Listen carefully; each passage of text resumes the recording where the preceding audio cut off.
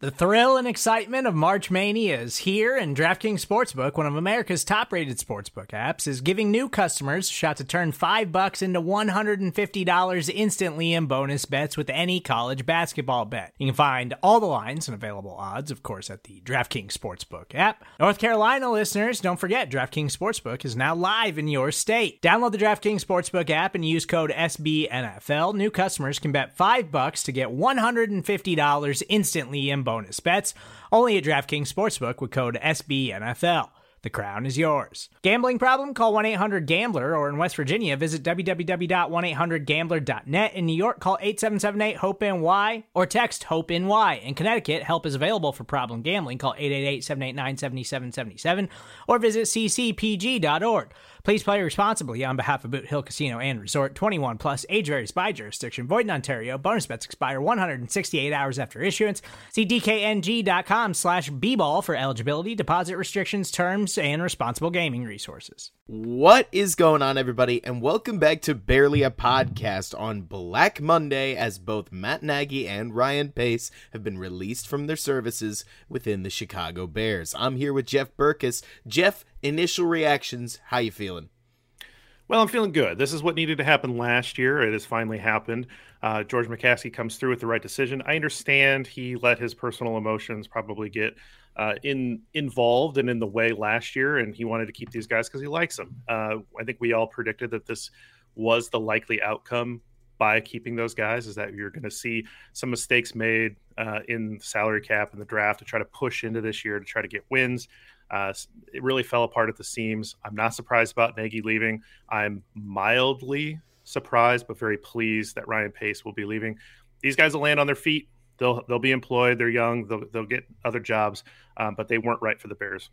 Yeah, you pretty much nailed it on the head for exactly how I'm feeling, where the funny part about the Nagy release is that I have no emotions about that. I mean, if it wasn't a sure thing after, like, part of the losing skid to start the season, it was very sure after the loss to Baltimore, and then it was even surer after the Vikings loss, and then even surer after the Vikings loss part 2. So there was a lot of moments where I feel like everybody was it was very clear to everybody that Matt Nagy was going to be released. Pace, though, there was a lot of buzz recently about him staying. So like you, I'm very excited to see him go. Look, it's not that I hate the guy. I don't have a personal problem with him. To be honest with you, Jeff, I think it's as simple as talking about situation. Ryan Pace was going to be an 8th-year GM should he have been retained with a new head coach that would have been trying to win as soon as possible, I guess. Like, I don't know if it would have been win now because new head coach and all that jazz, but I don't understand how the Bears would have retooled the roster with patience and a long-term vision, which they probably could use right now with an 8th-year GM on his now 3rd head coach looking for better results. In this case, it'd be great if the new GM is quote-unquote even better than Pace, but can I be honest with you? Even a side grade is good, because at least that GM gets to come in with fresh eyes and plenty of time to make the right decisions, instead of trying to make sure that one Robert Quinn signing is going to turn the defense around. You know what I mean? It also makes the job more attractive for the potential head coach candidates, because if you're a potential head coach and you're interviewing around the league, and you come into a situation where you have a tenuous general manager in place, he likes you, he hires you, but he's out after 1 year, they hire a new general manager, that guy's going to want his own head coach. And so if you're a high-quality head coach candidate, you want to come in with a new general manager or a general manager that has a rope that's long into the future. You be tied to that person for 5-6 years, great, but you don't want to come into a situation that can turn sour in a year. So it's good to clean house like this, or you'd have to recommit to Pace, and he certainly hadn't earned that. No, I don't think so, at the very least. And the toughest part about GM, we've had this conversation about Emery, we've had this conversation about Pace, is that the unfortunate truth is the Bears get to keep his roster. So if you do like Justin Fields, if you do like Tevin Jenkins, if you do like Thomas Graham, name any other Bear on the roster that's part of the long-term vision, well, they're still there. So now a new head coach and GM gets to take those pieces and move forward. And like you're talking about, I think that the head coaching angle of this matters a lot. I mean, there are a lot of these head coaches, especially nowadays, that I think are looking for, let's call it a little more roster control than we were used to in 2010. And so whether you're excited about Jim Harbaugh right? Who I definitely think is going to want a very what I say goes role in any organization. Or even if you're looking at somebody like, I don't know, Brian Daboll or Josh McDaniels or another coordinator hire, I think all of them want to have a GM that they know and would work with instead of working with the guy that hired John Fox and Matt Nagy. Look, it's just a feeling of mine. But in the world of networking and connections, I just tend to doubt that Ryan Pace is as well connected with coordinators as up-and-coming GMs might be, you know? It's very possible. A lot of times you hire a new general manager from another organization, and they pull a head coaching candidate from that organization because they're familiar with them. So, if you were going to say, the Lions did this, right? They pulled over a New England front office guy and then hired Matt Patricia. So it doesn't always work. It's not always a good thing, but there are a lot of examples of that happening where you pull a guy and then you hire a head coach that you have familiarity with. And that's fairly common. And then there's the approach of going out and just canvassing and having new relationships forged, which there's nothing wrong with that either. I want to ask you, what do you think the biggest downfall of the Pace era was? Because he had some skills and he had some good things that he did, but I have my answer. But what do you think was the biggest downfall of what Ryan Pace brought to the table? So everybody misses on draft picks. And there's nothing, I don't think that there's anything intrinsically wrong with aggression, if that makes sense. So I could say, if I wanted to be lazy here, Jeff, the Trubisky pick or something like that. But can I be really blunt with you? A lot of people act like Adam Shaheen is the reason that the roster failed, and that's ridiculous. People have second-round picks miss all the time. I mean, I think it's Mecole Hardman in Kansas City was a total dud of a second-round pick, and they've been just fine over there. I think the problem is that once Trubisky didn't live up to the expectations that I think the team wanted him to in 2019, even as early as about halfway through 2019, Pace continued to build around him instead of at least surveying other options. Yes, he traded for Nick Foles. You hated that deal. I liked that deal. But even that was a bit of a Band-Aid and bridge solution instead of potentially trying to find whether it's younger competition, what can you get for him in the trade market. I feel like Pace tried to load the roster up with single particular signings, basically like a studs and duds roster with a few too many duds on it. And we saw that especially take roost in 2021, where we started the season with Duke Shelley at corner. We started the season with an Alec Ogletree that just got signed during training camp. He took over starting duties because apparently Danny Trevathan was never going to live up to the job. I mean, there were roster holes across the roster that they never got patched because there just wasn't enough resources for it. And I feel like Pace, it was the studs and duds mindset combined with the quarter, or basically, I think it was once things started to fall apart, he didn't see it and fix it correctly, which things are going to fall apart on you. Stuff's going to happen. But I don't know. Where's your head at? Yeah, I think you make a good point about the lack of mid-course correction. I think he came in, a lot of people want to say, well, look, this team had a bare cupboard when he came in. And that's true, but he comes in with the bare cupboard and a lot of resources, right? And so he comes in basically like with a trust fund, and it's like, okay, man, like furnish this apartment. And he does, and you see some results with a defense that improves. That's usually the easier side of the ball to buy into and take care of. And then he just kept spending. He kept spending his draft capital to trade up. He kept spending in free agency dollars and kind of, splashing the pot here and there.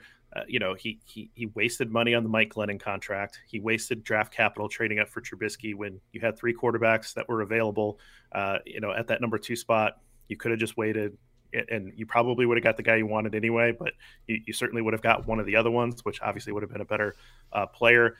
He also signed Chase Daniel to a big backup contract. He trades for Nick Foles. He signs Andy Dalton, although Dalton's giving you basically what Nick Foles is giving you. So he keeps chasing his tail. He got a little lucky that Fields dropped in the draft, made the right selection, and that's basically his parting gift out of Chicago.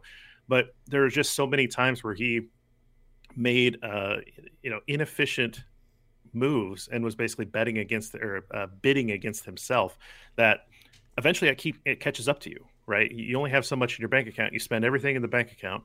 You max out the credit cards, and you still have, holes in the walls and the pipes are leaking, but you don't have any money to hire a plumber. You don't have any money to hire a contractor to come in and patch the holes. So at the end of the day, he just spent through all the money, and now he's leaving a roster that has some interesting talent, some blue chip talent, some younger guys that he didn't do he did a nice job of bringing in, but we're still cash strapped and pick strapped here. And so the next general manager is going to have a little bit of a challenge on their hands. Right. And I mean, looking back, it's funny. Look, hindsight is 2020. It's not exactly analysis to point this out, but more let's learn from history. Right.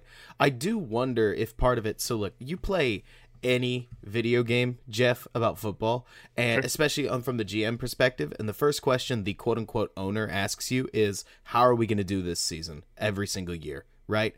And maybe looking back, the real misstep was that in 2020, Pace, whether he talked himself into it or whether George wanted to believe it and Pace wanted to believe it for him, they tried to assemble a playoff team, and hey, it technically did go to the playoffs, but that game and the way they got there and an 8-8 record notwithstanding, 2020 would have been a great year for nobody tries to tank in the NFL, but a great year to ride it out, clean the contracts, and try again in the 2020 or the 2020 draft next season. Maybe it was 2021. I guess it would have been 2021. But the point is, that may have been the moment. And then the Andy Dalton signing on top of that, right? Where 2019 didn't go their way, but they took a look at the roster and they said, this is a playoff roster with Nick Foles. This is a playoff roster with Andy Dalton. And I feel like we talk about course correction. Maybe it was trying to hang on to something that was already out of your fingers that really was the death knell. I mean,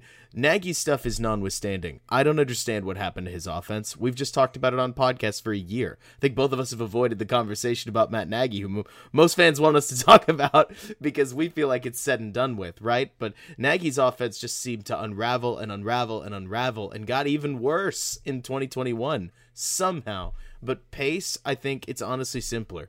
A lot of his signings, like Robert Quinn, totally redeemed himself this year. That was one I think I was more excited about than you were, which isn't to compare notes. It's more that I thought he'd be a player a little more like this, and obviously he was injured a year before, but it really was, in my opinion, they signed Nick Foles, or traded for him, so they spent pretty good money on him, and he didn't deliver. And for some reason, they then went out and signed a quarterback that was pretty much the same, telling themselves that we just don't like Nick, but Andy's the guy. And I feel like there was a little bit of talking themselves into something by the end of the Bears' tenure, and once you start doing that, you're just hoping and praying.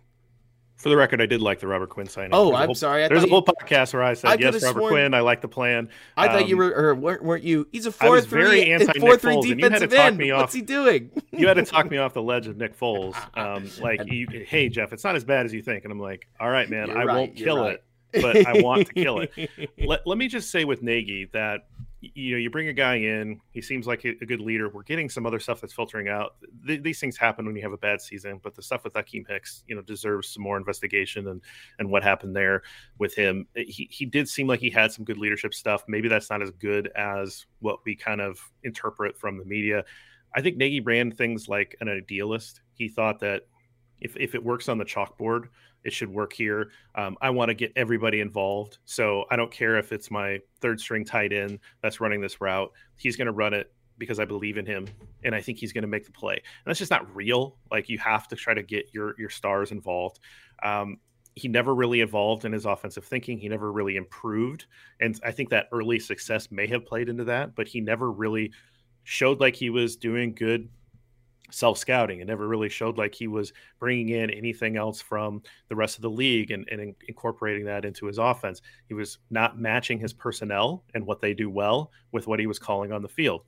Great example this year, signing really fast, speedy wide receivers and running really static routes where you would run those with guys that can win with size, like an A.J. Brown or like what Brandon Marshall used to. You don't have that guy on the roster, right? You're not running the types of routes that your personnel would excel in.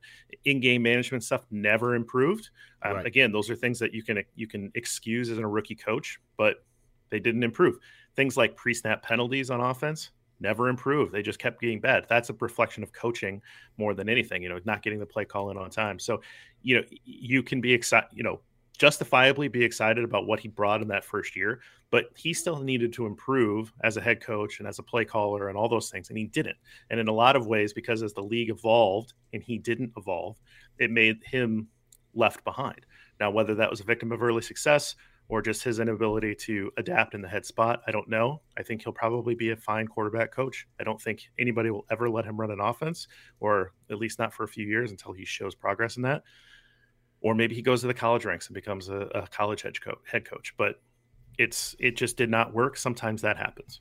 Yep. I mean, absolutely. You hit all the nails on the head. I mean, gosh. It's only like we've been preparing for this for a year. I know, right? But I'm excited. I mean, I think this is a good step in the right direction for the Bears. If nothing else, Jeff, I legitimately find it hard to believe that they could come out with 2 new hires that were worse as a collaboration. To fire that off one more time, right? So I'm fired up about the changes. Not to mention, we've got some rumors here for the about Ted Phillips potentially not being near as involved, and the next GM reporting directly to George McCaskey. It feels like change is in the air, and with other rumors that we've heard about a pro football or like a new football ops president being potentially hired, as well as obviously new GM, new head coach changes on the horizon. Look, nobody can say at this point, Jeff, that the Bears are going to be successful going forward, but I do like their process a lot more than the last time around. What do you think?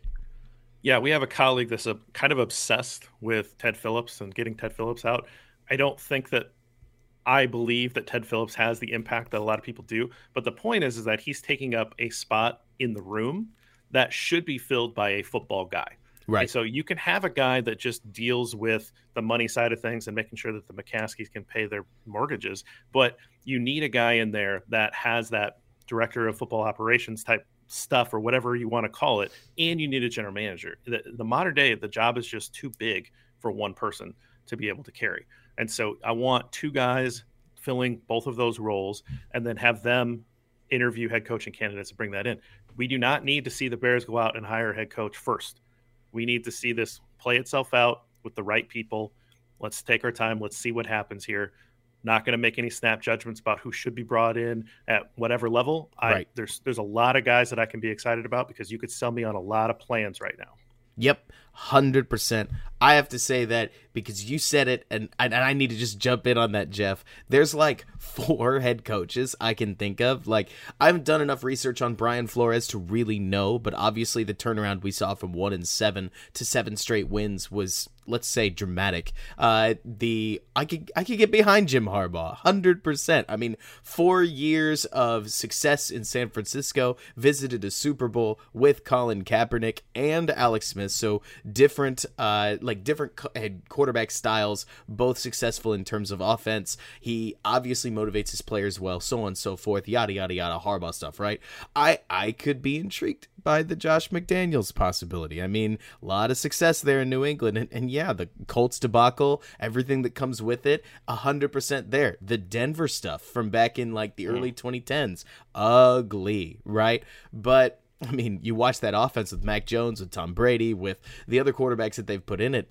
It's really nice. I mean, there are a lot of different directions that, as somebody who creates content, I could be excited about. Like, just being direct, right? I don't think that there's one path to success. As the Colts found when they hired Josh McDaniels, he quit on them. Then they hired Frank Reich, and I think they came out on the better end of it. You know, yesterday notwithstanding. But all that to say, Jeff, that I'm kind of with you that I'm not hooked on just one candidate. To me, what mattered was that they did things the right way. I think that dismissing a GM that hasn't won a playoff game in 7 years makes just too much sense not to. Like, it was going to be a sticky situation if they didn't, though I know that they like the guy, and Matt Nagy obviously got himself fired. I mean, there was really no question there. So at this point, I'm truly just excited to see what happens next. Any final thoughts from you? This is the first step. They made the right first step. George McCaskey and the board, whoever made this final decision, they made the right step. We'll be with you the rest of the way, and we'll talk about the ramifications of each step going forward. But this is good. This was the first good thing to come out of 2022 with the Bears. Absolutely. Nice start to the new year. Thanks so much for listening. This has been Barely a Podcast with Robert Schmitz and Jeff Berkus, and we'll see you on the next one. Bear down.